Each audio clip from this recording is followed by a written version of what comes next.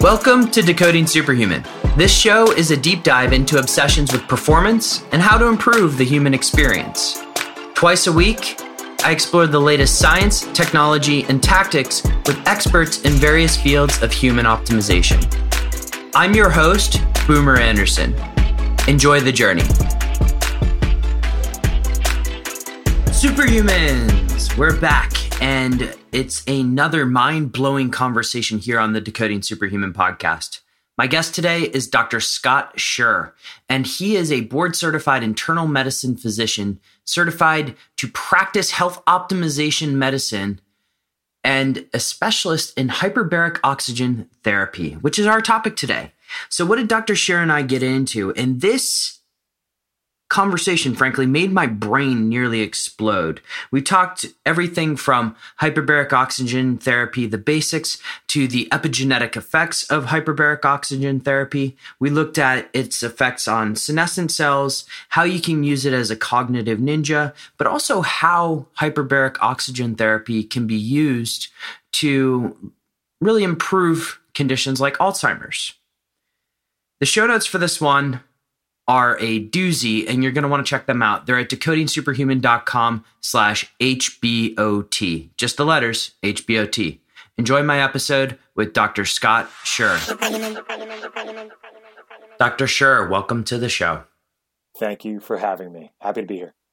Before we get started, we have a mutual friend, Tim Gray. Tim's putting on a big event this fall. Are you going to make the trip to London? I'm speaking. Boomer. That's excellent. Yeah. I'm excited. Yes. And Tim is a fantastic individual. He and I got to know each other, I guess, about a year and a half ago through some other mutual friends. And what he's been able to create with this summit is it's next level. I would say that only Tim would be able to pull this off within like a 6-month window of deciding to want to make a summit. I'm really impressed. And are you going to be there as well? I will. Okay. I'm not speaking, but I'll be watching others like yourself and Dave Asprey, among Aubrey de Grey and so many others.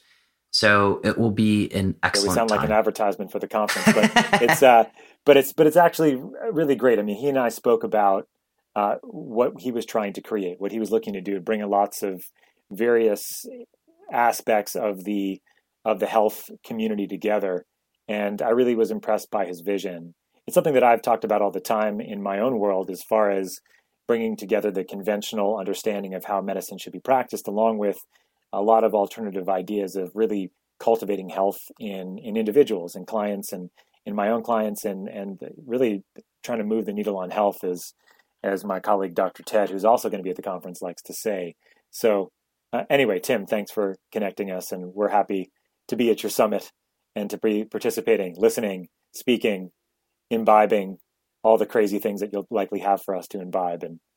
And it's in London. And London is an absolutely fantastic city. But we are here today to talk about hyperbaric oxygen therapy. And I'm embarrassed to say that in over 100 episodes of this podcast, we haven't covered this topic in detail. So would you mind, just for the layman, explaining what is hyperbaric oxygen therapy? Because I've struggled to find a good definition to date. Sure. And it's common, Boomer, so don't feel bad that you haven't done an episode on hyperbaric oxygen therapy. But now you have. Well, you're going to. So we're on the right track. Yes. So, and what's interesting about this technology is it's really so universal in the sense of what it's doing and how it works. And let me break it down really simply for you. It just combines two different things. It combines increased atmospheric pressure and increased inspired oxygen. And it's a procedure or treatment that's done intermittently. So for a period of time, usually 60 to 120 minutes at a time, for some period of time afterwards. And let's make that more specific. So first of all, let's talk about increased atmospheric pressure. So increased atmospheric pressure is pretty simple in the sense that when we know we're at sea level, we're at actually what's defined as 1 ATA, or 1 atmosphere absolute of pressure. Now, if you go 33 feet below the sea, that is defined as 2 atmospheres of pressure. And the reason for that is if you go under seawater, for example, if you go under 33 feet of seawater and you look up, I mean, that's a decent amount of seawater. And that water is actually pretty heavy. You don't realize that the water's heavy because you're weightless in the water, but if you pick up a bucket of water, for example, the water is heavy. And it's that heaviness, that increased atmospheric pressure that we're talking about, that heaviness. And so what you're doing is by creating an environment in a chamber that simulates that pressure, you are increasing atmospheric pressure. Now, the highest place above sea level, you probably know, is Mount Everest. Not a very healing environment, right? But some people die. Not everybody, especially if they don't have, if you don't have actually extra oxygen. But one of the more healing places on the planet is the Dead Sea. And the Dead Sea is the lowest place under sea level that's not underwater. The Dead Sea has been known for thousands of years to be a healing environment. And some people think it's the mud, some people think it's the water, but a lot of it is actually just the air is pressurized there because it's under sea level or below sea level. So we know that pressurized environments can be healing. And we didn't really know why for a long period of time until really we're not going to go through a full history lesson here, but basically in like the late 1800s when they were building bridges and they were digging underneath the water, they realized that these pressurized containers underneath the water were helping people dig out bridges, but if they came out too fast from these pressurized containers, they would get these really terrible symptoms called the bends, or later known as decompression illness. But if they went back in, those symptoms would go away because they were under that pressure again. So coming out of pressure too quickly was actually causing injuries. And they didn't really understand this until like the late 1800s. And then it wasn't until the 1900s or a little bit after, like the 1920s, that it was really understood that what was happening is that you had this physiological shift that was happening under pressure. And so what we do in the chamber is we can repressurize people to those same depths that they were under the water to actually change their physiology back, to reintroduce physiology basically to a way that helps reorient the system in a way that prevents those injuries from happening. So long story short, the first thing we're doing in the chamber is increasing atmospheric pressure. Okay. The second thing that we're doing in the chamber is increasing inspired oxygen. So at sea level, we have 21% oxygen in the air that we breathe. In a hyperbaric chamber, we're increasing that amount of oxygen to upwards of 100%. And what we're doing there is increasing oxygen carrying capacity of the system when you combine it with pressure. So typically oxygen carrying capacity is dependent on how many red blood cells you have in circulation. If you have oxygen that gets inspired, that oxygen gets stuck on your red blood cells when you breathe in, and then that oxygen gets unbound or released when you get to tissues. Without oxygen, we die after about a 2-4 minutes, depending on the person. But what oxygen is really doing at the cellular level is becoming an electron receptor for the electron transport chain in the mitochondria, creating water. So you need oxygen to create water molecules and to create energy at the cellular level. Okay, so typically we only have a certain amount of red blood cells, and that's our oxygen carrying capacity. And there's two ways to increase your oxygen carrying capacity. One way is to increase your number of red blood cells. And there's legal ways to do that, and there's illegal ways to do that, depending on the situation. The illegal ways we're speaking of, those are ones we've heard from Tour de France. Yes, Lance, yes. So Epogen, right? So Epogen is a drug that increases your red blood cell mass. Another way to do that is what's called autotransfusion. So you have these bicycle guys and other athletes that will get their own blood taken out about 90 days or 180 days before a race. And then right before they go on and do their race or do their trials or whatever it might be, they reintroduce that same blood right before because they're now increasing their oxygen carrying capacity. So the legal way to do that is altitude training. So if you're going to be training at altitude, that's also going to stimulate that natural hormone called epogen to actually stimulate more red blood cell mass. So if you live at altitude, you actually have a little bit of a higher red blood cell mass than if you lived at sea level, for example. So there's another way to increase oxygen carrying capacity, though. That other way is by saturating the liquid of your blood or the plasma of your blood. It doesn't have a lot of oxygen in it at sea level inside of a chamber, okay? Because if you pressurize your body and you increase the amount of oxygen that you breathe, physiologically what happens because of a law called Charles law. Charles law states the more gas that is pressurized, the more of that gas will go from a gaseous form to a liquid form. So we're basically diffusing liquid O2 that's unbound into the body, into the plasma. And that amount of oxygen is basically unlimited. In the chamber, we typically can get upwards about 12 times or 1,200% more oxygen in circulation. So to take it a step back again, all we're doing in the chamber is combining increased atmospheric pressure, that heaviness, and increased inspired oxygen together to drive more oxygen into circulation. And it's that oxygen, that extra oxygen, that's manifesting in many different ways in the system. And both in the acute setting of the acute oxygen exposure, as well as the more long-term benefits of being in a chamber for a protocol for a longer period of time, depending on the indication, that has an epigenetic shift on the DNA itself, expressing and suppressing various genes that are responsible for healing. So last thing I would say before I'm sure you have questions is that I like to think about hyperbaric oxygen therapy doing 4 basic things. The first thing it does is immediately decrease inflammation, and over the long term, epigenetically decreases inflammation the way I've described. It reverses hypoxia immediately by infusing the body with oxygen, and over the long term, recreating blood vessels that may have been damaged or that may have degenerated over time. The third thing it does is it kills bugs. So basically bugs that do not like oxygen environments, it basically directly kills them by causing an increase of oxidative stress on those bugs directly because of that extra oxygen. And the fourth thing it does, and probably most importantly over the long term, is that it causes an exponential release of stem cells, both from the bone marrow as well as neurologic tissue.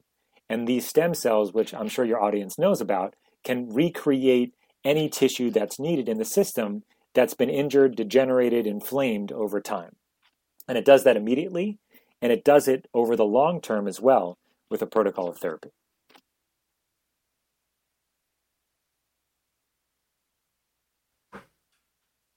Wow. You gave me a lot that I can go with there. So let's start by first breaking down a couple of things. Sure. What is the difference between hyperbaric and normative oxygen therapy? Is normative or hyperbaric just 10x what normative is? So do you mean normobaric oxygen or? Yeah, normobaric, sorry. Yeah, so at least my definition of normobaric is, and the definition that's usually used in the literature, normobaric oxygen is that you're breathing oxygen, some amount, at sea level, okay? So normobaric oxygen at sea level can be the 21% oxygen that's in the environment around us, or it could be up to 100%. You could do 100% normobaric oxygen, which is basically a face mask that's just giving you 100% oxygen at the same time as you're just breathing at sea level, okay? And so you cannot get that saturation in the plasma with normobaric oxygen. The only way you can get that saturation in the plasma is with a Hyper, hyperbaric environment where you increase atmospheric pressure. The opposite is also true in the sense that if you go to a hypo, baric environment where you have less pressure, you're going to have less oxygen in circulation at any oxygen that you be breathing, okay? And so we can use that therapeutically, like we talked about for altitude training.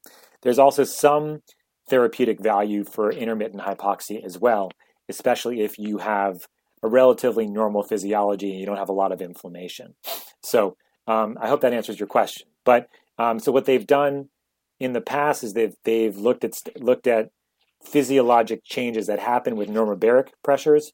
So normal pressures with 100% oxygen, along with hyperbaric pressures with 100% oxygen, or some variation of oxygen inspired as well. So you mentioned something there that's very interesting, and that is oxidative stress. For many listening here, they may hear the phrase oxidative stress and think or immediately associate it with something bad. Why, in the case of hyperbaric oxygen therapy, is oxidative stress a good thing? I appreciate you asking the question because it's a really important distinction to make. Exercise is oxidative stress. Sauna is oxidative stress. Cold is oxidative stress. The body actually is very, very in tune with oxidative stress. It's important. You don't want to have too much, that is for sure. But having some in the system makes the system more optimal. And that's what's happening in a chamber. So you have this flood of oxygen that's occurring. We're 1,200% more oxygen in circulation, depending on the indication. That extra oxygen, the way it works is via oxidative stress. So by actually that oxidative stress causing an epigenetic shift on the DNA, like we're talking about, with expression and suppression of various genes. What's also happening, though, in the chamber, especially if you have the capacity, and this is important, if you have the capacity to have a reactive antioxidant surge, because what also happens in the chamber is it actually causes a reactive surge in antioxidant mechanisms like NRF2 pathways, superoxide dismutase, glutathione, everything, all those antioxidant pathways do get upregulated. So the body does create this response. It's almost like a hormetic response like you'd have from exercise or from any other sort of oxidative stress. So, but it's important when you're talking about oxidative stress to put this in context for the person that's in front of you, whether that be you individually or for me, if the client's in front of me, I have to be considerate of what I believe, and hopefully not just what I believe, what I've actually tested in the person in front of me. What are their oxidative stress capacity? What is their oxidative stress capacity? Are they already inflamed? Do they already have significant deficiencies in some of the antioxidants? Are they vitamin deficient, mineral deficient? And for me, it's really important to distinguish the individual in front of me. Is this an acute indication? Do they just need to get into the chamber and we need to support them the best we can because they've had an acute injury? And I know hyperbaric therapy can cause this shift, this physiological shift very quickly and help with the healing process. Or is it somebody that's had a long-term issue that wants to use hyperbaric therapy in more of a synergistic way, but also requires a very significant focus on that foundational health first before we get them into a chamber, because we are producing an oxidative stress for hyperbaric therapy to work. Now, the last thing I would say is that there's various levels of oxygen and pressure that we use depending on the indication too. And if I'm going to a more superficial pressure, that's more of a neurologic pressure typically, I don't worry as much about the oxidative stress that's going to happen as opposed to going to deeper pressures where we know that that's going to cause a more of an oxidative stress. Basically, how much oxygen, increased oxygen we're going to be putting into the system. All right. So you mentioned genetics and epigenetics a couple of times. You said NRF2. And more out of curiosity, before you put someone in a hyperbaric oxygen chamber, are you looking at genes? Because I would imagine that someone with variants for pro-inflammatory cytokines, for instance, may be at higher risk. Sure. So I typically look at metabolomics. And metabolomics is the study of the metabolome, not very helpful, but it's the study of metabolites, basically all the working molecules at the cellular level. So how your body breaks down macronutrients, protein, carbohydrates, fats, both on the macro side as well as the micronutrients that the body needs. And so this is vitamins, minerals, toxins, cofactors, amino acids, fatty acids, energy metabolism, the citric acid cycle. So this is a part of a program that I take my clients through called Health Optimization Medicine, with a Z. Health Optimization Medicine, because we're in the U.S. here. Nice. So, Health Optimization Medicine was founded by a mentor and colleague of mine. His name is Dr. Ted Achacoso. And what Dr. Ted did is he created a program that was more health focused. It's similar in some ways to functional medicine, but but the focus is different. Rather than focusing on the root cause, it's more focused on the cellular, immune, gut, overall health of the system. There's a word that he likes to use and that I use now too, called the holobiont, HOLOBIONT. You are going to have to explain Yeah, no, that it's really one. cool. It's a cool concept where, we are this, we are, we think of ourselves like, my name's Scott. I have, I have a body and I have cells, right? But then I also have all these bacteria, all these viruses, all this fungus that's inside of me, that's around me. The environment has the stimuli on me, the light, the temperature, everything around you, basically, and inside of you is all a part of the sort of collective you. And that is the holobiont, basically. So the idea with health optimization medicine is to create a health-focused plan that takes into account all of those things using a quantified lens. So looking at metabolomics is a really important part of it. Also looking at the gut microbiota, looking at immune health, epigenetics, evolutionary biology, toxins in your environment, chronobiology, the circadian rhythms and things like that. So what I try to do with my clients is that take them through this health-focused way of understanding their foundation. And I work with a lot of fantastic individuals in functional medicine and all different types of technologies, and the lack thereof, like psychiatrists and coaches and sort of ancient kinds of things too. Meditation practices, send people to the jungle, maybe, depending on what they need.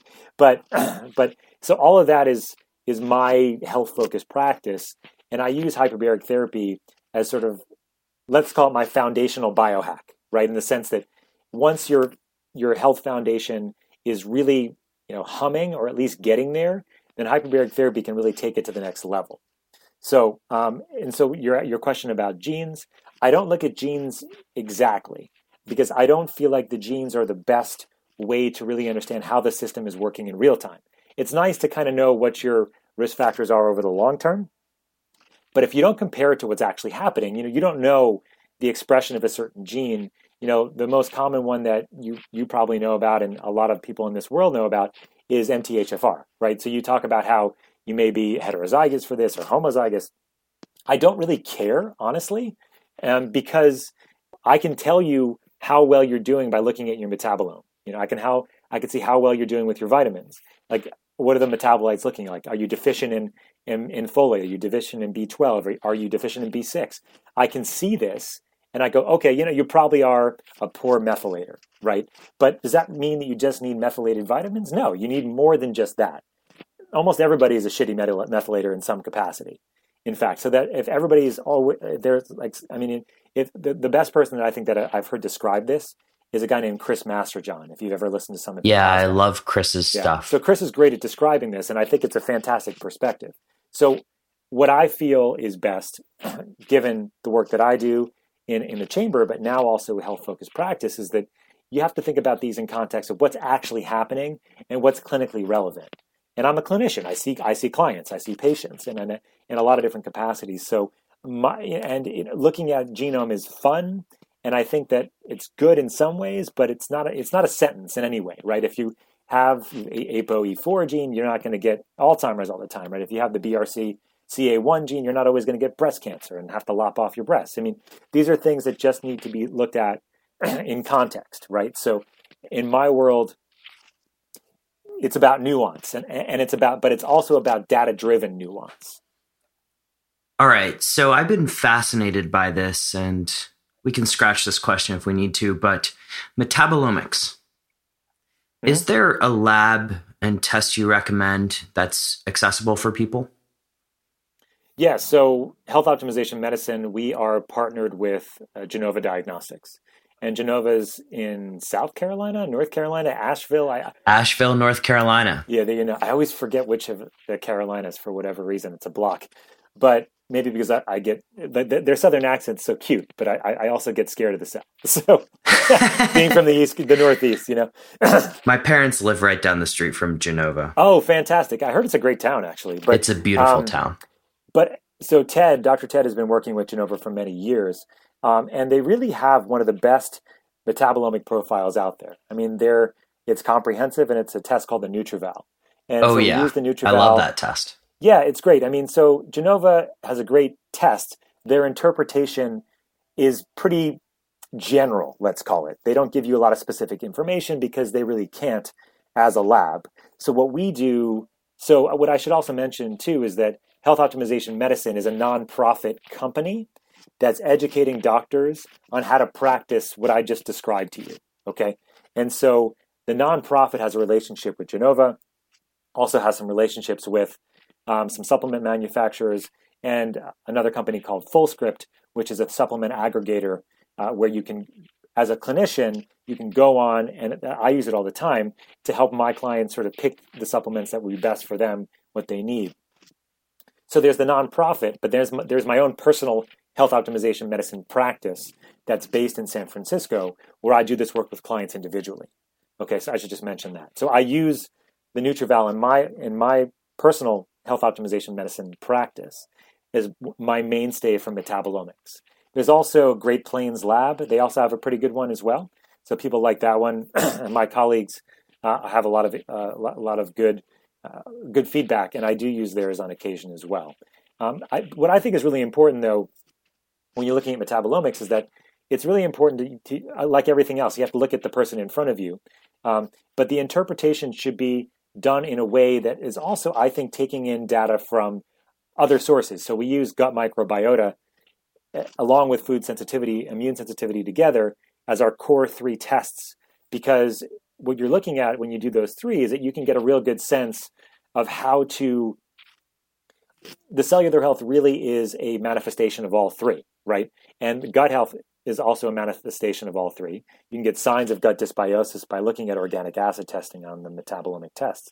So we used all 3 together as our core tests when we're looking at health optimization medicine, and that's what I do in my practice. So my practice now, it used to be more sort of a core integrative hyperbaric focus where I would do a little bit of supplements, a little bit of stuff along with hyperbaric therapy, and then refer for lots of cool things like neurofeedback and lights and sauna, and then integrative oncology if you had cancer. And I still do all of that, but now my focus has become more on this foundation that we're discussing, the foundational health, along with hyperbaric therapy, and then still leveraging in a very nice way, leverage in a good way, all the people that I love and adore in all these other fields that are doing some fantastic work. And my favorite thing to do probably is the collaborative part with other physicians and colleagues, and really having these fantastic synergies in that capacity too. So let's transition back to the hyperbaric oxygen therapy. And before we get into some of the use cases that you've seen, I want to talk a little bit about those epigenetic shifts. You mentioned earlier the NRF2 cascade leading to increased production of glutathione and other antioxidants. But what are some of the other genes that get expressed differently, either through some of the research that you've read or you've personally experienced? Sure. So pressure, there's a significant number of pressure-related genes. We know that for sure. We think there's about 8,000 or so that change under pressure in oxygen. And most of them haven't been well described yet. What I can say is that they've looked at various genes that are responsible for growth and various genes that are responsible for inflammation. So angiogenesis is a very important part of what happens in a hyperbaric chamber. Angiogenesis is the creation of new blood vessels, to be clear. So new blood vessels are created in areas of injury, in areas of degeneration. And so some of the factors that are involved in that, in the acute setting, it's nitric oxide pathways. And then in the more long-term pathways are the VEGF types of pathways. And there's various other pathways. Another one called HIF, or hypoxic inducible factor pathway, which is an interesting one because you wouldn't think in a chamber you would be getting hypoxic inducible factor released. And it's a very interesting concept here, but follow me for a second. So you're going in a hyperbaric chamber. We talked about going under pressure, driving more oxygen in circulation, breathing more oxygen. So what we do, especially at deeper pressures, is that every 30 minutes or so, instead of breathing 100% oxygen, either in the chamber around you or in a face mask, we have you breathe 21% oxygen again. So that 21% oxygen is either in a face mask or in the air around you, depending on the type of chamber. The pressure can be either pressurized with air and you breathe 100% oxygen, or the chamber can be pressurized with 100% oxygen and you breathe a mask of air, just to be clear. Okay, so, but we're taking you from 100% oxygen to 21% oxygen. That is a relative hypoxia, right? So you're starting, it doesn't seem like it would be a hypoxia because you're going back to normal oxygen levels. But in this case, we're going from 100% to 21%. The body thinks of that or senses that as a relative hypoxia. As a result of that relative hypoxia, you're getting the stimulation of hypoxic inducible factor, which is a cytokine hormone that will create an environment that releases more stem cells and then also creates new blood vessels. So that's a very important one. And it's actually a newer one in the last several years that we've realized that's happening in the chamber. We're not usually using that time. Initially, or historically, that air brake or that brake of going from 100% oxygen to 21% oxygen wasn't used because of HIF, hypoxic inducible factor. It was used to potentially prevent oxygen toxicity, which we can talk about, of course, later. But what we're realizing now is that air brake, that brake of 100% oxygen, is actually causing HIF to be released. And as a result of that release, new stem cells are being released, new blood vessels are being formed, senescent cell populations are being downregulated. So senescent cells are these old cells. Senescent means old. They're these old cells that are not dividing anymore. They're not really contributing to metabolism anymore, but they're actually contributing to inflammation and they're contributing to aging, as it were. So senescent cell populations get downregulated. And what we think is happening is that they're actually regenerating themselves or killing themselves off, but most likely regenerating themselves in these environments. So angiogenesis, I've mentioned. The other, I just want to mention inflammation as well. So there's the downregulation in IL-1, IL-6, IL-8, and IL-12, I think. Those have all been described, and also TNF-alpha, which is another significant inflammatory cytokine that is responsible, and it's actually a drug target for things like rheumatoid arthritis, psoriatic arthritis, and some of the other autoimmune phenomenon. So we know that hyperbaric therapy downregulates TNF-alpha as well. But I guess I should also mention that this is not happening immediately. When we're talking about epigenetic stimulus, we're talking about a intermittent hyperoxic, intermittent hyperbaric oxygen therapy exposure that's happening over a period of time.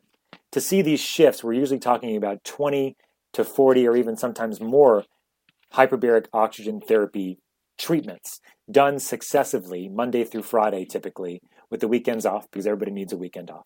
No, it's also good for the body to recover too. But for a period of time of 2 months or 3 months. And that's where you see these major shifts. And the Israelis actually are the pioneers here. They've done work, they have a program called the Reverse Aging Program, rejuvenative program in Israel, where they're doing 3 months, 60 treatments in a hyperbaric chamber. And they are showing how the brain regenerates blood vessels over that time.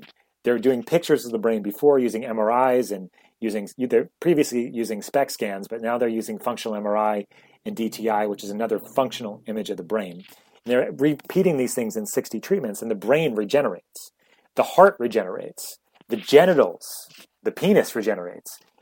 They've published a study in the last 6 months on erectile dysfunction and showing how hyperbaric therapy can regenerate blood vessels in the penis, for example, to help with erectile dysfunction. So anyway, that was a lot of information, but you get the sense of that the epigenetic shift is real, but it doesn't happen immediately. You mentioned 5 times a week over a period of 6 months. How long are each of those sessions? So each session is about 60 to 120 minutes long, sometimes shorter. A lot of it depends on the indication. And that's kind of where you're going next, right? So before you ask about specific indications, or we can talk about them in any capacity you would like, but I break it down, and I've already kind of mentioned this, but into the acute oxygen exposure versus the long-term benefit of being in a hyperbaric chamber, in the sense of those epigenetic shifts that we've been talking about, and then those cytokines and those genetic changes. But the acute oxygen exposure can be very, very helpful for a lot of different reasons, especially if there's an acute injury or acute hypoxia.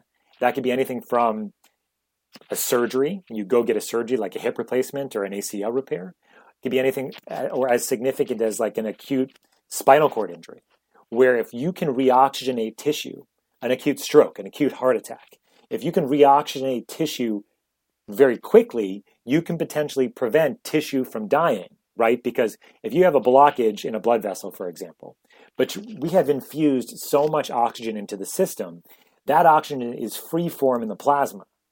It's not just bound to red blood cells. That oxygen is going to diffuse outside of a blood vessel about 4 times further than it would outside of a hyperbaric condition. So if you can imagine, you can get oxygen downstream of a blockage or of an injury 4 times further, potentially preventing that tissue from dying in the face of an injury. So it could be very significantly helpful in an acute injury. So acute trauma is something that hyperbaric therapy has been doing for a long time, and it's very, very helpful. And now new studies are coming out on acute stroke, acute heart attacks. Those are the 2 main ones that I've been very interested recently. And of course, acute spinal cord injuries as well. So in the case of an acute heart attack, you've already had it, you've been cleared by your doctor, and then you go in the chamber. So yes, exactly. So you have your acute heart attack, you get revascularized, you go to the hospital. For God's sakes, go to the hospital. Don't come to my office. Yeah. Don't go to the chamber first. Yes, I appreciate that. Yeah, so I have to say, go to the hospital, get stable. And then, so they did a study recently looking at if you got revascularized. So for example, you had a heart attack, you had a blockage in a blood vessel, you got a stent in that blood vessel, then you immediately got into a hyperbaric chamber afterwards. You saved heart tissue. So your heart would potentially function at a more normal capacity, more optimal capacity after doing that. Same thing with stroke and traumatic brain injury for that matter, so like severe concussions. They did a study looking at just 3 hyperbaric sessions in 3 successive days in these patients that had severe traumatic brain injuries, and their mortality was half, 50% less. And their morbidity or disability was also just about 50% better. Just 3 treatments over 3 days right after the injury. So, because what happens is that if you get into a chamber quickly, your body can now utilize that oxygen to help stimulate the whole healing process. We haven't talked about this in detail, but basically it's allowing the whole healing process to happen faster. So you get new stuff, new stem cells to the tissue very quickly. You decrease inflammation very quickly. You decrease swelling very quickly. And interestingly enough, you constrict blood vessels quickly too. So the constriction of the blood vessels for optimal performers and people that are coming in for health reasons, I have different ways of sort of, biohacking them in a way to prevent that from happening. But in the acute setting, when you have trauma, you want those blood vessels to constrict because less stuff, less liquid, less stuff that could potentially be harmful to the stuff outside that blood vessel leaks out. And if it's your brain, you don't want a lot of swelling because that's going to kill you. So in fact, what they saw in that traumatic brain injury study is the people that benefited the most from being in the chamber are the people the people that had the most intracranial pressure, because it decreased intracranial pressure. And that pressure stayed down until the next hyperbaric treatment. So the other thing I should mention about vasoconstriction is that even though the vessels are constricted, just like we've been talking about, there's more oxygen that's saturated in the liquid of the blood. So the net is that there's still more oxygen delivered despite there being a smaller caliber of the blood vessel itself. Now, if you have somebody that comes in for like optimal performer, biohacker types of reasons, there are ways to potentially do treatments beforehand that help vasodilate to prevent some of that vasoconstriction to happen. And this is when you get into the fun stuff of what you can do, but you can do things like cryotherapy. You have the reactive vasodilation after you constrict down in the cold. You have sauna, which you can do, which helps dilate blood vessels. You have lights. You have pulsed electromagnetic field technology.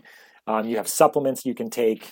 Lots of things you can do. But that's what I will do for people that are doing it more for sort of the biohacking, optimal performance side of things. So let's get into some of these use cases. There's 3 I want to touch on. I know there's many, but there's 3 specifically I'd love to just have a little chat about. The first one is optimizing performance. Really, we have a lot of people that listen to this show with the sole aim of optimizing performance. The second one, and because you mentioned it, I'd just like to double click on it a little bit more. is senescence. And since you mentioned senescence, I imagine there's some benefits from a longevity and anti-aging perspective for this. And then the third is Alzheimer's. I'd love to go a little bit deeper on this, mainly because people listening to this podcast either have family members who have been affected, have a history of family members who've been affected, or may just know someone who's been affected. Sure. So if we could start first on the Alzheimer's front and maybe end a little bit more on a positive note, that would be amazing. All right. So you guys are probably wondering, what are the brands of blue light blockers that I recommend? Well, one of them is the sponsor for today's podcast, and they are BlueBlox. I've had the CEO, Andy Mant, on the show before where we got into a really deep dive on blue light. And you know that if you get any amount of blue light in your glasses, no matter if it's 3%, 10%, whatever, it does disrupt melatonin production. And so Andy has created blue light blockers that hold up to the highest standards. And in fact, and I'll link to it in the show notes, you can see when he's tested it versus other brands that they always come out on top. And so quality is a thing I appreciate and is what exactly I recommend for all of our clients. But if you head over to BlueBlox.com, that's BLUBLOX.com, and plug in the code DS15, you're going to get 15% off. And now, on with the show. What I will first say is that it's all related, okay? And it's all in the same wheelhouse here, man, right? So, but really what it comes down to is that physiologic changes that are happening in the chamber, they will happen to somebody that has Alzheimer's. They will happen to somebody that is an optimal performer. New blood vessels, reversing hypoxia, decreasing inflammation, new stem cell release, killing bugs. That's all that's happening, no matter who's going into the chamber, okay? But the person is the person in front of you and we personalize our treatments, we have to the person in front of us. And that's, of course, what I do. And somebody with Alzheimer's, it's a very different scenario in some ways, in the sense that they've had X amount of years getting to the point where now they have Alzheimer's, right? Now they're manifesting with cognitive decline, they're manifesting with behavioral problems, they're manifesting with incontinence and all these other things that happen. So dementia in sort of larger terms is a very big bucket, and there's a lot of different ideas of what dementia means. There's a lot of controversy as to why you have Alzheimer's, why you get Alzheimer's. But what I think everybody can understand, and I think everybody can agree on, and what I agree on, what I believe too, is that this is a lifestyle thing. This is a behavior thing. This is a dietary thing that can all be addressed on that capacity. If they're not, no matter what else you do, no matter how much hyperbaric therapy I give somebody, it's not going to be as effective as addressing some of that foundational stuff, or as much of that foundational stuff as possible first. So when I have somebody that comes into my office that has Alzheimer's, and I've had patients like this, and they say, Doc, I have Alzheimer's, or my loved one, they just got diagnosed with cognitive decline. What should I do? We need to get into the chamber. And because I've heard from your podcast, I've heard from talking to you that, it decreases inflammation, it's going to give them new blood vessels. And I go, that's all true. That it will do those things. But it's not the first thing that you need to do. Because if you just go in there without working on that foundation first, it's not going to be effective, or not as effective, or not a long-term solution. It may help in the short term, but in the long term, all that physiology is still the same as it was before. And there's nothing that we're doing to change that in the chamber, in the sense of whatever that baseline was. So these are the patients.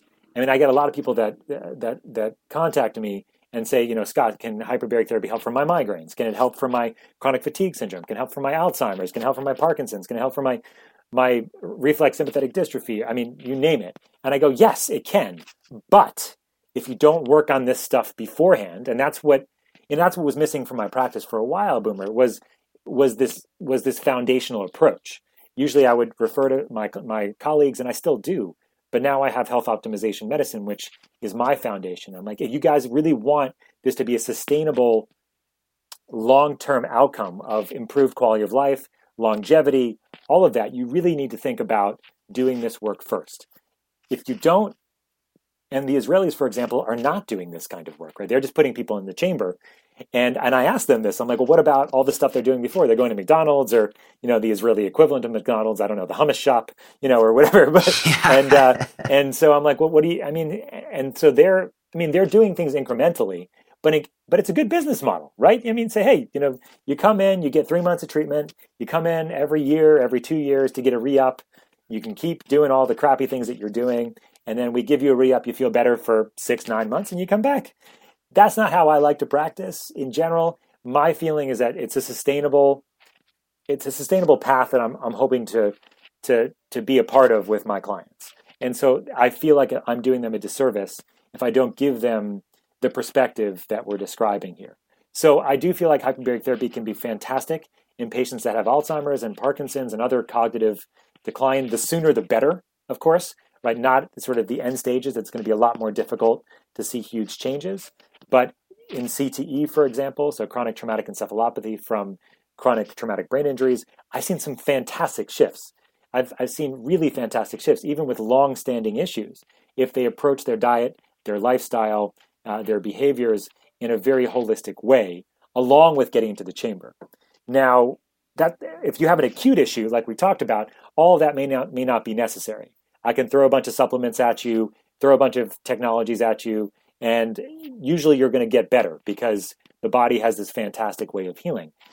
If you're really inflamed beforehand, we can work on that if there's an acute need for it. But from a longevity perspective, I want to get there too. What we're really doing in the chamber, like I said, is regenerating the system, okay? Senescent cell downregulation, new blood vessels, new stem cells, a heart that has more blood vessels to help with oxygen carrying capacity. So that's endurance right there. New brain blood vasculature, new scaffolding around that blood vasculature, so new connective tissue, new support cells like glial cells, new neurons. We're seeing all of this stuff happen using functional imaging of the brain and of the heart. So what I mean by that is like we can actually look at metabolic activity of the brain using functional MRI and something called diffusion tensor imaging, or it's another type of MRI scan. And there's all these really cool different new technologies that are coming out where you can measure blood flow and metabolic activity and nerve fiber caliber, basically, or these nerve track fiber calibers. So we're doing all of this. The Israelis are doing a lot of it. And you can see how the body's regenerating itself. So what I like to think about and say is that, what is aging but a sort of chronic wound that just does not get better in some capacity, whether it be traumatic, vascular, degenerative, autoimmune, whatever. It's all going to have inflammation. It's all going to have, some sort of vascular degeneration over time.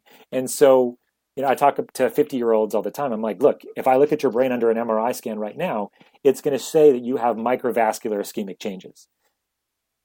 That means you're having small strokes, plain and simple. We all are after about 50 or so. And then there's actually this really cool thing you guys can Google online where you can see, I don't know if you've ever seen this, Boomer, it's super cool, where you can actually, they did a study looking at 70-year-old brains, doing an MRI scan every week for like 7 months, and you see all these strokes happening, but they're all subclinical, which means that these patients were not having any symptoms. So our blood vessels are just, we call it ticking away, dying away over time.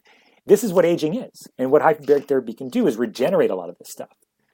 In the context, in my world, of looking at it in a larger picture, why are they degenerating? Aging is not, you are not relegated to having this process happen. Not everybody will have this process happen if they are healthy, if they are focusing on their foundation. As Dr. Ted likes to say, my colleague and mentor, if you're eating well, sleeping well, loving well, have good relationships, are you taking care of your cells? Are you taking care of your gut? If you're doing this stuff, you don't have to have aging be a bad thing. In the anti-aging world, people think of aging as a disease in some sense. And so what we're doing in health optimization medicine is looking to balance back to being a 21 to 30-year-old. Those same levels of metabolites, those same levels of those same ecosystem, the same ecosystem of the gut, the immune system, and even hormones as well, if it's done in a very methodical way. At the same time, people have issues now that they need to deal with. And that's when products and other types of biohacking types of technologies are great. And I still use all of those in my practice too. All right. So I love what you say just there. Something very similar comes to mind, which is you can't out supplement a shitty diet. But now I want to transition a little bit more into the performance optimization side of things. We work with a lot of cognitive ninja types, as I call them, but I know you also spend a lot of time with the cognitive ninjas as well as the athletes. And I would love to hear some of the things that those people experience. I understand structurally there may be some similar effects, but some of the things and use cases that they experience Sure. would be very valuable. Yeah, it's fun. It's a lot of fun. I enjoy working with all different types of people, from the really complex medical issues to the very high optimal performers. And so I live in Silicon Valley, and so the Silicon Valley elite guys that are running these companies are always looking for an edge. And so I work with many of them, although they don't like to be talked about specifically, because they're all sort of looking for the edge on their competition. And I don't see it as a competition. I don't care which company is winning, as long as they're being benevolent, and I'll also speak my mind if I feel like they're not. But at the same time, we're seeing significant cognitive benefits for these guys. And so, a lot of people that are on airplanes all the time, a lot of jet lag, a lot of people that are looking to be in meetings and speak their best, or memory. So what I can say there was a study done on college students in China that looked at just 5 days of hyperbaric therapy. They did MRI scans before these functional scans that we're talking about, and they did MRIs afterwards. And they also took this Chinese exam, which I guess is very stressful, and it's one of those exams that that allows you to get a very significant place in one of the very few. Determines your path in life. Right. Yeah. I think in India there's something similar, and like in some other countries where there's only like 5 schools for like 1 billion people. So it's there's more than that, but there's like the 5 elite schools, of course. So anyway, so what they were able to show is what hyperbaric therapy was able to do just over 5 treatments was improve executive function, improve the ability to have better visual spatial recognition, the ability to take things out of long-term storage, the hippocampus, and bring them into your short-term memory, so your executive function, your frontal lobe, and then also the opposite, to actually retain more in long-term storage from your frontal lobe after learning something. So task-oriented frontal lobe executive function was significantly improved being in a chamber just 5 times. So these are college students, right? So they're pretty healthy. They're at their optimal age already, 21 to 30 years old, or maybe a little bit younger, a little bit older. That's where we can see these cognitive jumps very quickly. So in the cognitive performers, the people that are really looking for that optimal cognitive function, that they're traveling all the time, this kind of brings into the questions of what type of chamber to use, because these kinds of people potentially don't need deep chambers. They don't need medical grade chambers. They can probably get away with the soft chambers. These are the chambers that go to about 1.3 atmospheres, which is about 23 feet of seawater equivalent. And these chambers are more, in my practice, better for the optimal performers and better for those that are looking at more neurocognitive enhancement. Because neurocognitive pressures are 1.3 to 1.75 or so in the ATA realm, which is about 23 to 29 feet of seawater equivalent or so. Don't make me do the metric calculation, please. But anyway, so the soft chambers are portable. They can go with you. They're really good, I think, for neurocognitive optimization. They can also help with basic aches and pains and muscle soreness related to workouts and recovery in that capacity, jet lag. They can also give you a bit of an energy boost as well if you're pretty healthy. So I like the soft chambers for the optimal performers that are doing either lots of other technologies or they're mostly focused on the neurocognitive optimization. Now, if you really want sort of systemic optimization, then you're really looking at the medical grade chambers, which are below 2 atmospheres, 2.0 to 2.4 typically.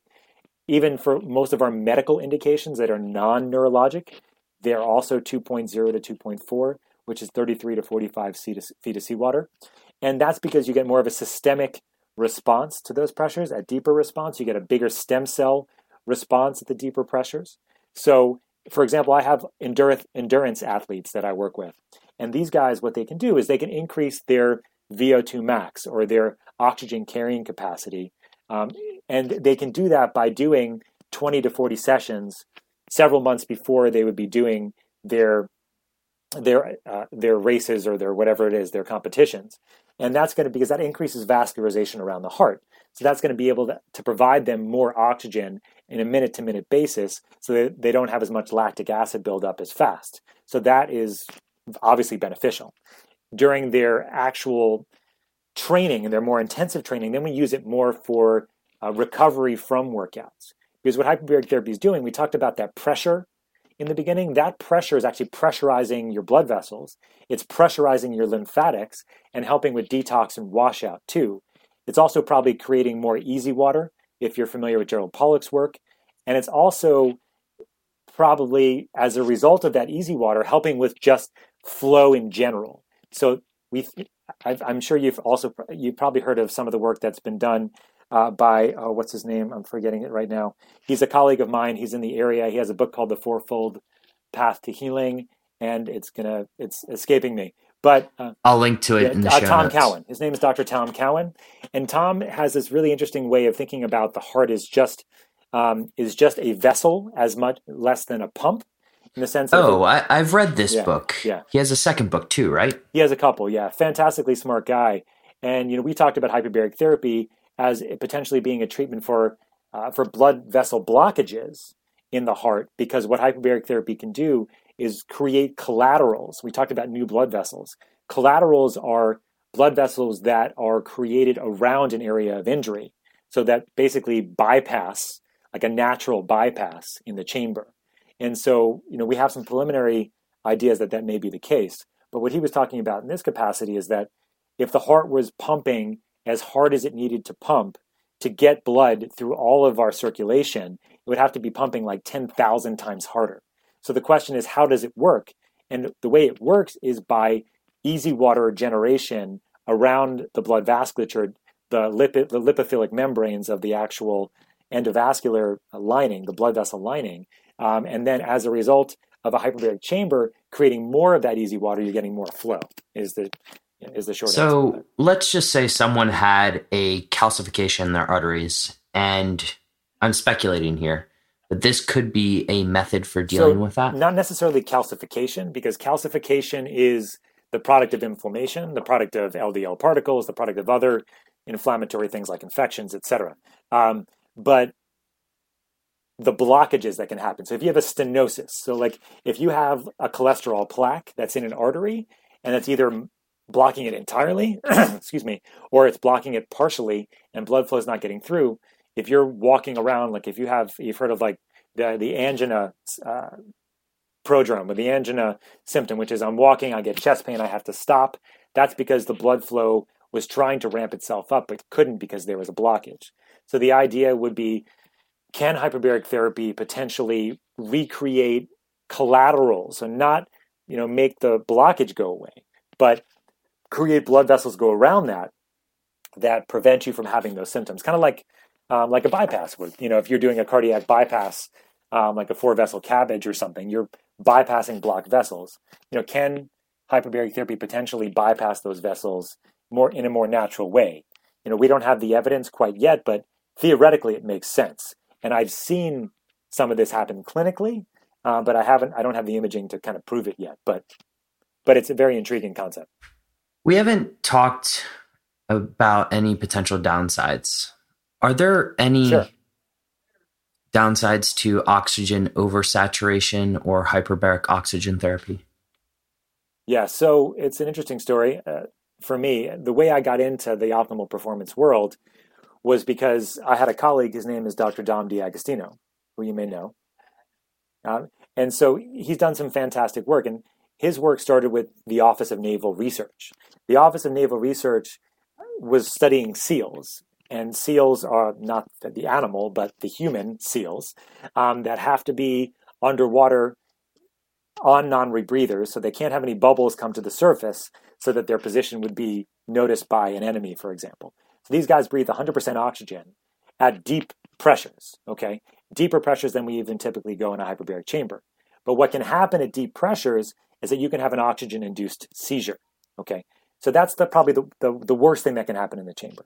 The positive there is that they're preventable, very preventable, and then we know what happened. We know why they happen, and we can actually stop it from continuing if it does happen. Oxygen-induced seizures happen when the body gets too much oxygen, and specifically the brain. And so when they were doing the studies with the Navy SEALs, they were looking at a pressure called 3 ATA. 3 ATA is about 66 feet of seawater. When you give 3 ATA with 100% oxygen, you can have a seizure within 15 to 60 minutes at that pressure. So the way you can prevent that, and this is what Dom's work was all about, was giving ketone supplementation. If you gave ketone supplements, you extended the depth time, that 3 ATA time, a significant amount, up to 90 minutes in some people, just giving ketones. Because the ketones were preventing oxidative stress, because they have the ability to protect the system. So I heard Dom talking about this on a podcast with Dave Asprey back in like 2014. And then I realized that what was happening in the optimal performance community and that world was very much aligned with the work that I was doing in the chamber. So I actually reached out to Dave at that time, and he came to visit my hyperbaric facility down in San Francisco when he was visiting, and that's how I got involved in the optimal performance world as it is, interestingly enough. But to take it to the issues that can happen in the chamber, that's the most significant. But for the most part, what I say to my clients all the time is that hyperbaric therapy is safer than taking a Tylenol, and very much safer than taking a Tylenol, and safer than taking like a Motrin or an ibuprofen. But you have to be screened appropriately. You have to have normal lungs, because we're pressurizing the lungs. That's what we're doing to change your physiology to drive more oxygen in the system. You have to have a normal heart. You can't have a heart that's not functioning at optimal capacity. Your ejection fraction has to be above a certain amount to make sure that you can withstand the pressure as well. It's also going to increase blood pressure a little bit. So you have to have blood pressures that are controlled. If you have diabetes, it's also going to lower your blood sugar in the chamber. So we have to make sure that your blood sugars are a certain level before you go in. Now, on the other end of it, if you're ketogenic, it's actually going to increase your ketone levels. And it does that by 1 to 2 points, depending on how ketogenic you are. So I have people that do optimal performance, anti-aging protocols where they're actually fasting, and they go in with a ketone level of 4, and their ketone levels go to 5. Or they go up with a 2, go in with a 2, this is a millimolar, and then they go up to 4. So it can be used this way as an anti-aging strategy, as an optimal performance strategy, and we're also using it in combination with IV vitamin C in some capacities for like the oxidative effects, sort of a 1-2 punch along with the ketogenic diet or being ketogenic to protect normal cells, but put more stress on cancer cells or potentially precancerous cells, etc. So anyway, normal lungs, normal heart, and a brain that is normal in most capacities. But if you have a history of a seizure disorder, history of a stroke, or some other brain insult, we just have to make sure that we understand that, modify pressures, and modify our treatment protocols for you to make sure that you're safe in the chamber. But as long as you're screened appropriately beforehand, it's a very safe procedure. So, but the biggest thing that people feel in the chamber is ear pressure changes. So because it's like being on a plane, or if you're on a train, it's that same pressure differentials. And so as you're going down in pressure, you're going to feel that pressure sensation in your ears. When you get down to the pressure that we're going to be treating you at, you don't feel that pressure sensation at all anymore. You just relax. And then when you come back up at the end, so say you're going from 0 to 33 feet of seawater, you're at 33 feet of seawater, then going 33 to 0 feet of seawater, it's those pressure differentiations, those seawater changes, where you're going to feel that pressure change. Now, the worst thing that can happen is that you can get trauma to your eardrum. But for the most part, it doesn't happen as long as you are aware that you should be able to clear your ears. If you can't, the pressurization in the chamber can stop at any time. And it can always be shifted up a little bit, down a little bit to get you to pressurize. And 95% of people have no issues with it. So the pressure in the ears is the most common. And the things that we screen out for are normal hearts, normal lungs, and normal brains. And then if there's any issues with any of those three things, the only absolute contraindication, well, there's two. Well, really only one. The only absolute contraindication, so the only reason you cannot absolutely get into a chamber is if you don't have a lung that's functioning because you have a pneumothorax. Basically, you have an air-filled lung outside of the lung. It's called a tension pneumothorax. Or if you're pregnant, you're not supposed to go in if you're pregnant. But there's actually some good data that kids do fine, because where I first learned about hyperbaric therapy was in carbon monoxide poisoning, and we put patients in chambers all the time that are pregnant that have carbon monoxide poisoning, and the kids do fine. That was some of the most amazing things. Some of the more amazing things that I saw initially were people that had carbon monoxide poisoning, on ventilators when they went into a chamber and then walk out of the chamber. Fine. I mean, amazing what you can see. So, and that's what got me involved in hyperbaric medicine to start off with. But those are some of the warnings or some of the things that the things that I have to screen out, and that's why I don't recommend people just going into chambers without having a really kind of well thought out plan as to how they're going to be using this and why. And if they're going to buy a soft chamber, they don't just let all their family members go in and just use it kind of at will or ad libitum or whatever you want to call it. So and in the U.S. it's a prescribed technology. So I prescribe hyperbaric therapy for my clients, or I have my colleagues around the country prescribe it as well. And we're very protocol driven. At least I am. I'm very protocol driven, and there's also nuances to all of this. So again, very safe, but I mean, you need to be screened.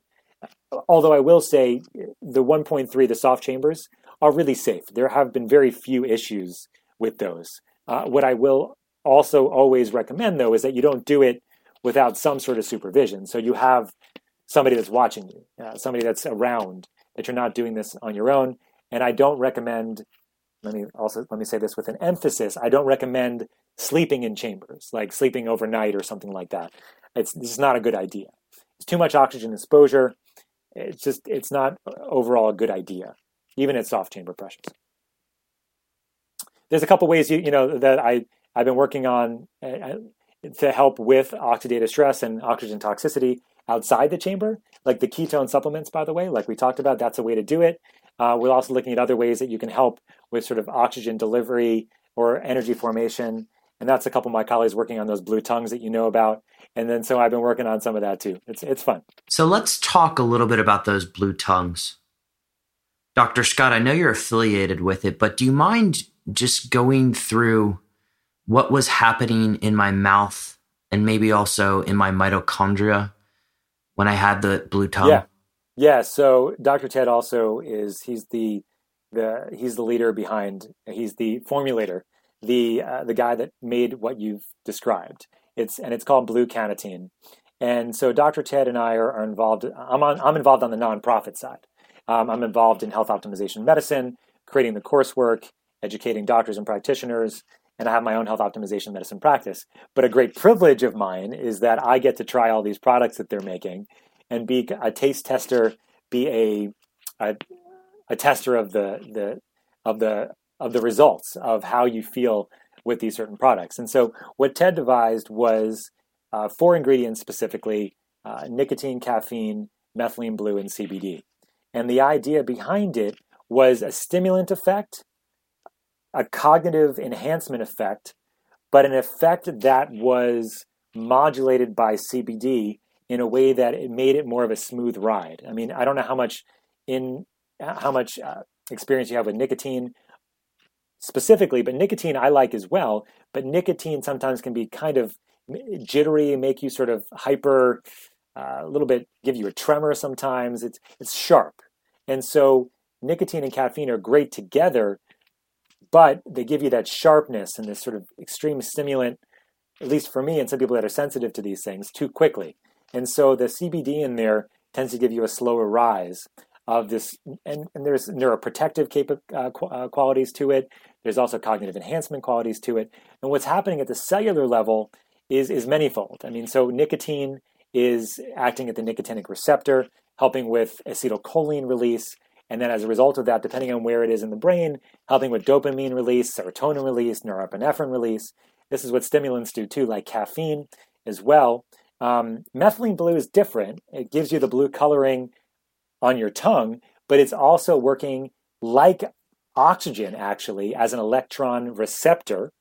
But interestingly enough, methylene blue can also help recycle electrons and be an electron donor as well. It's got this really cool history as being the first FDA registered drug in like late 1800s. It was used in a lot of different ways. It was derivations of methylene blue have become psychiatric medications. Interestingly enough, it was used as an antifungal and antibacterial back in World War I and World War II before penicillin was really around at high doses. The problem with methylene blue is it tastes like shit. So people can't really tolerate it orally by itself. And so what we've done is microdose what these guys have done, I should say, is they've microdosed the methylene blue with small doses of these other compounds as well, sort of with a synergistic plan, synergistic idea of how they can work together to create a cognitive enhancement. So typically the enhancement feeling is it takes about 15 to 20 minutes or so for it to start rising, and then it lasts between 3 to 4 hours.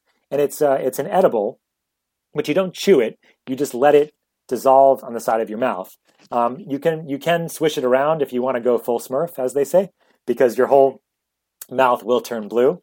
I've been able to sort of perfect the way, as I've tested them more, of just keeping it on the side of my mouth and then keeping like one of the sides of my tongue blue. But I mean, it's kind of funny. I mean, some people like their tongue blue. They think it's cool. Others don't like it. But for us, we do feel like, we're creating something here, especially in the setting of our whole program of health optimization medicine and this other and then this product development company where we're addressing on my side the health focused sustainability over the long term, and on the product development side with Ted creating some of these products, this first one especially, this nootropic, that really addresses cognitive needs now. But like all these other products, whether it be Bluecanatine or it be any other nootropic, you want to have a full bank. You want to have all this money in your bank of beautiful cells that have with nutrients and your hormones are balanced and your gut is in good working order. Otherwise, you're just starting to you're just sort of borrowing credit, right? Even with these nootropics. And so eventually, even if you're 21 to 30, you're going to get away with it for a while, but eventually it's going to catch up to you.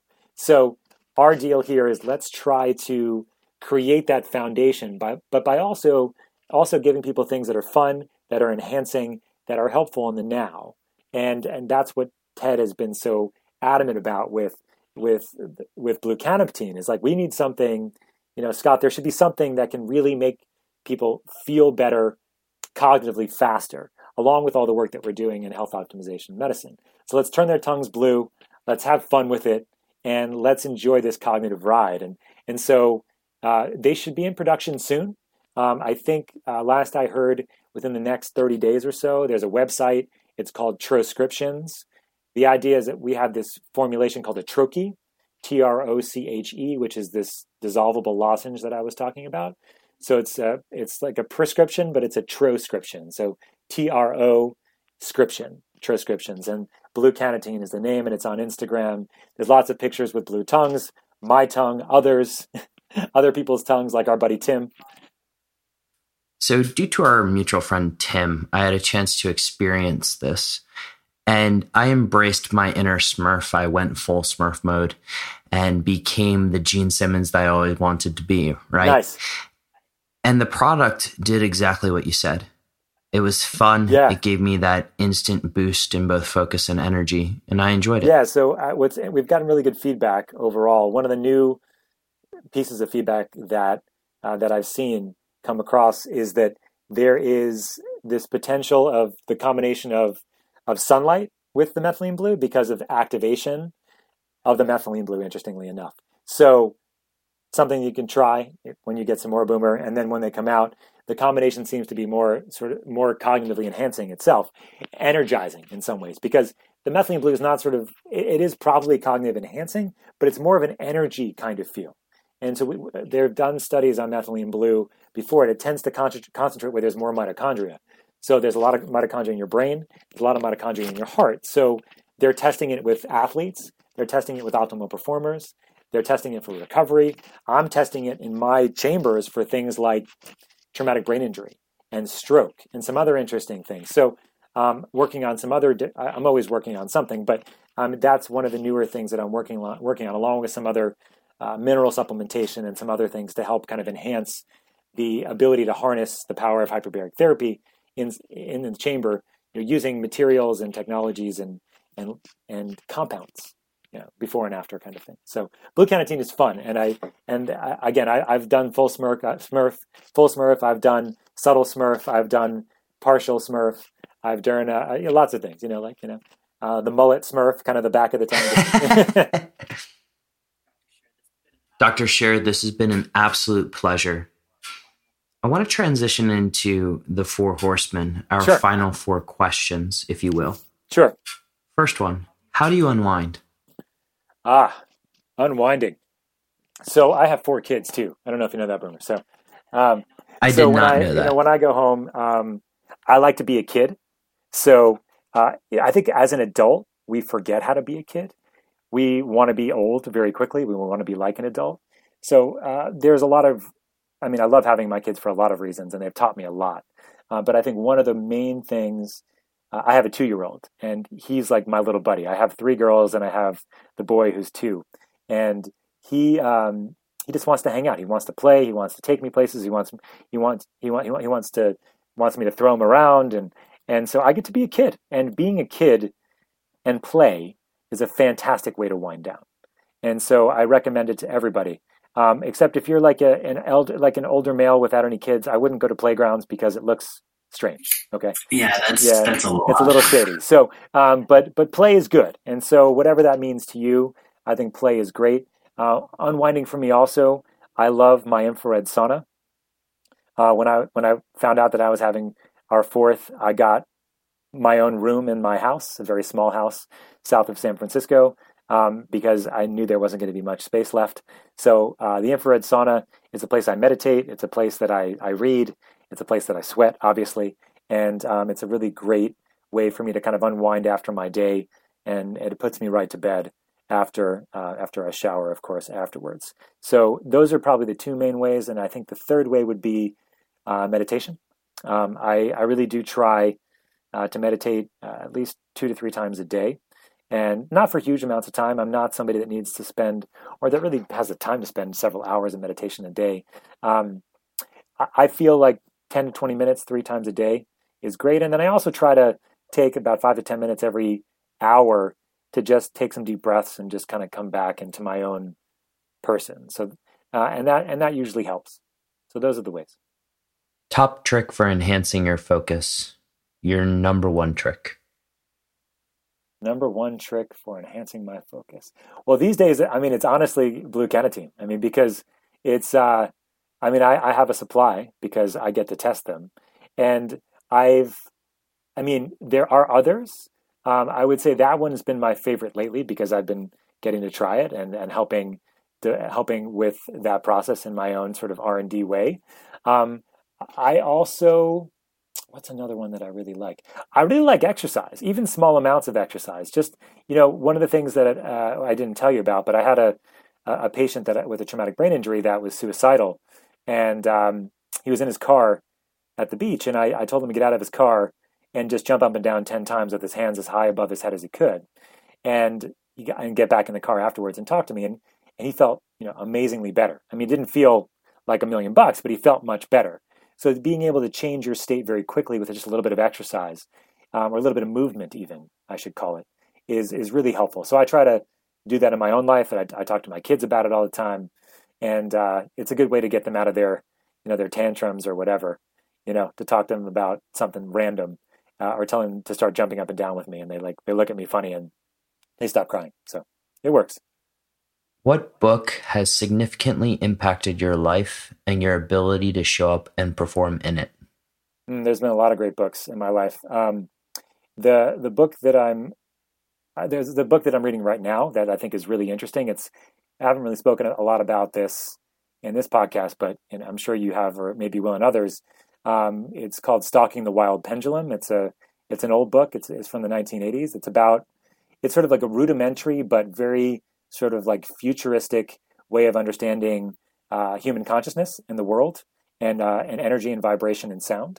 So I really find myself always coming back to now the idea of sort of this holobiont, like I said, right? Like we're this sort of amalgam or conglomeration of all this different types of living stuff. But what it comes down to all is at its basic level is atoms and electrons, right? And so I've even watched, I mean, it's kind of crazy. I watched The Magic School Bus with my kids, and they talk about like zooming in and how everything's electricity and magnetism, right? And so like at its baseline, that's all we are. We are these electromagnets. We are these sort of energy beings, you know? And so that's been very helpful for me to sort of understand consciousness a little bit better and perspective. And so I really, from sort of a otherworldly sort of multiverse perspective, I would say that has been it's been a really great book. I'm reading it now. And then another book that really changed a lot several years ago was a book called Habits. It's called The Habit Book. It was written by Charles Duhigg, who was a New York Times bestseller. And it was really interesting for me to hear some of his use cases of habits and how they can be changed, and social constructs about how people get jobs, number one, sort of like weak contexts and strong contexts, and cornerstone habits like exercise, which change everything else in your life if you can just change one thing. So, and then how habits are made and how habits are broken. And so that was a really transformative book for me too. Dr. Scher, this has been an absolutely incredible show. Where can people find out more about you? So if you're looking for the Blue Tongues, like I said, Transcriptions is the website. Blue Canatine is the name.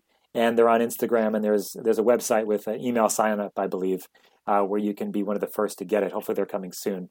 I'm lucky that I've been able to get to try it, but not everybody has yet. And I know that.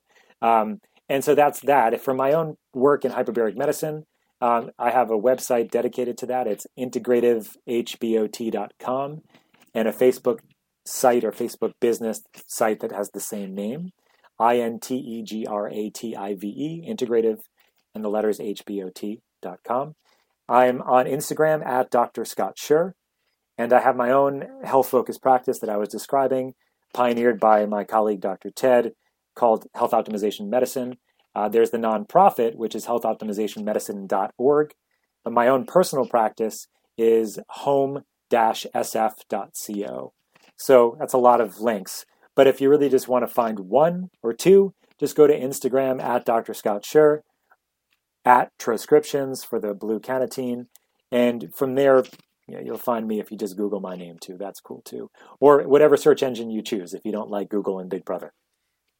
We will link to all of this in the show notes at decodingsuperhuman.com/HBOT. Dr. Scher, thank you so much for coming on the show.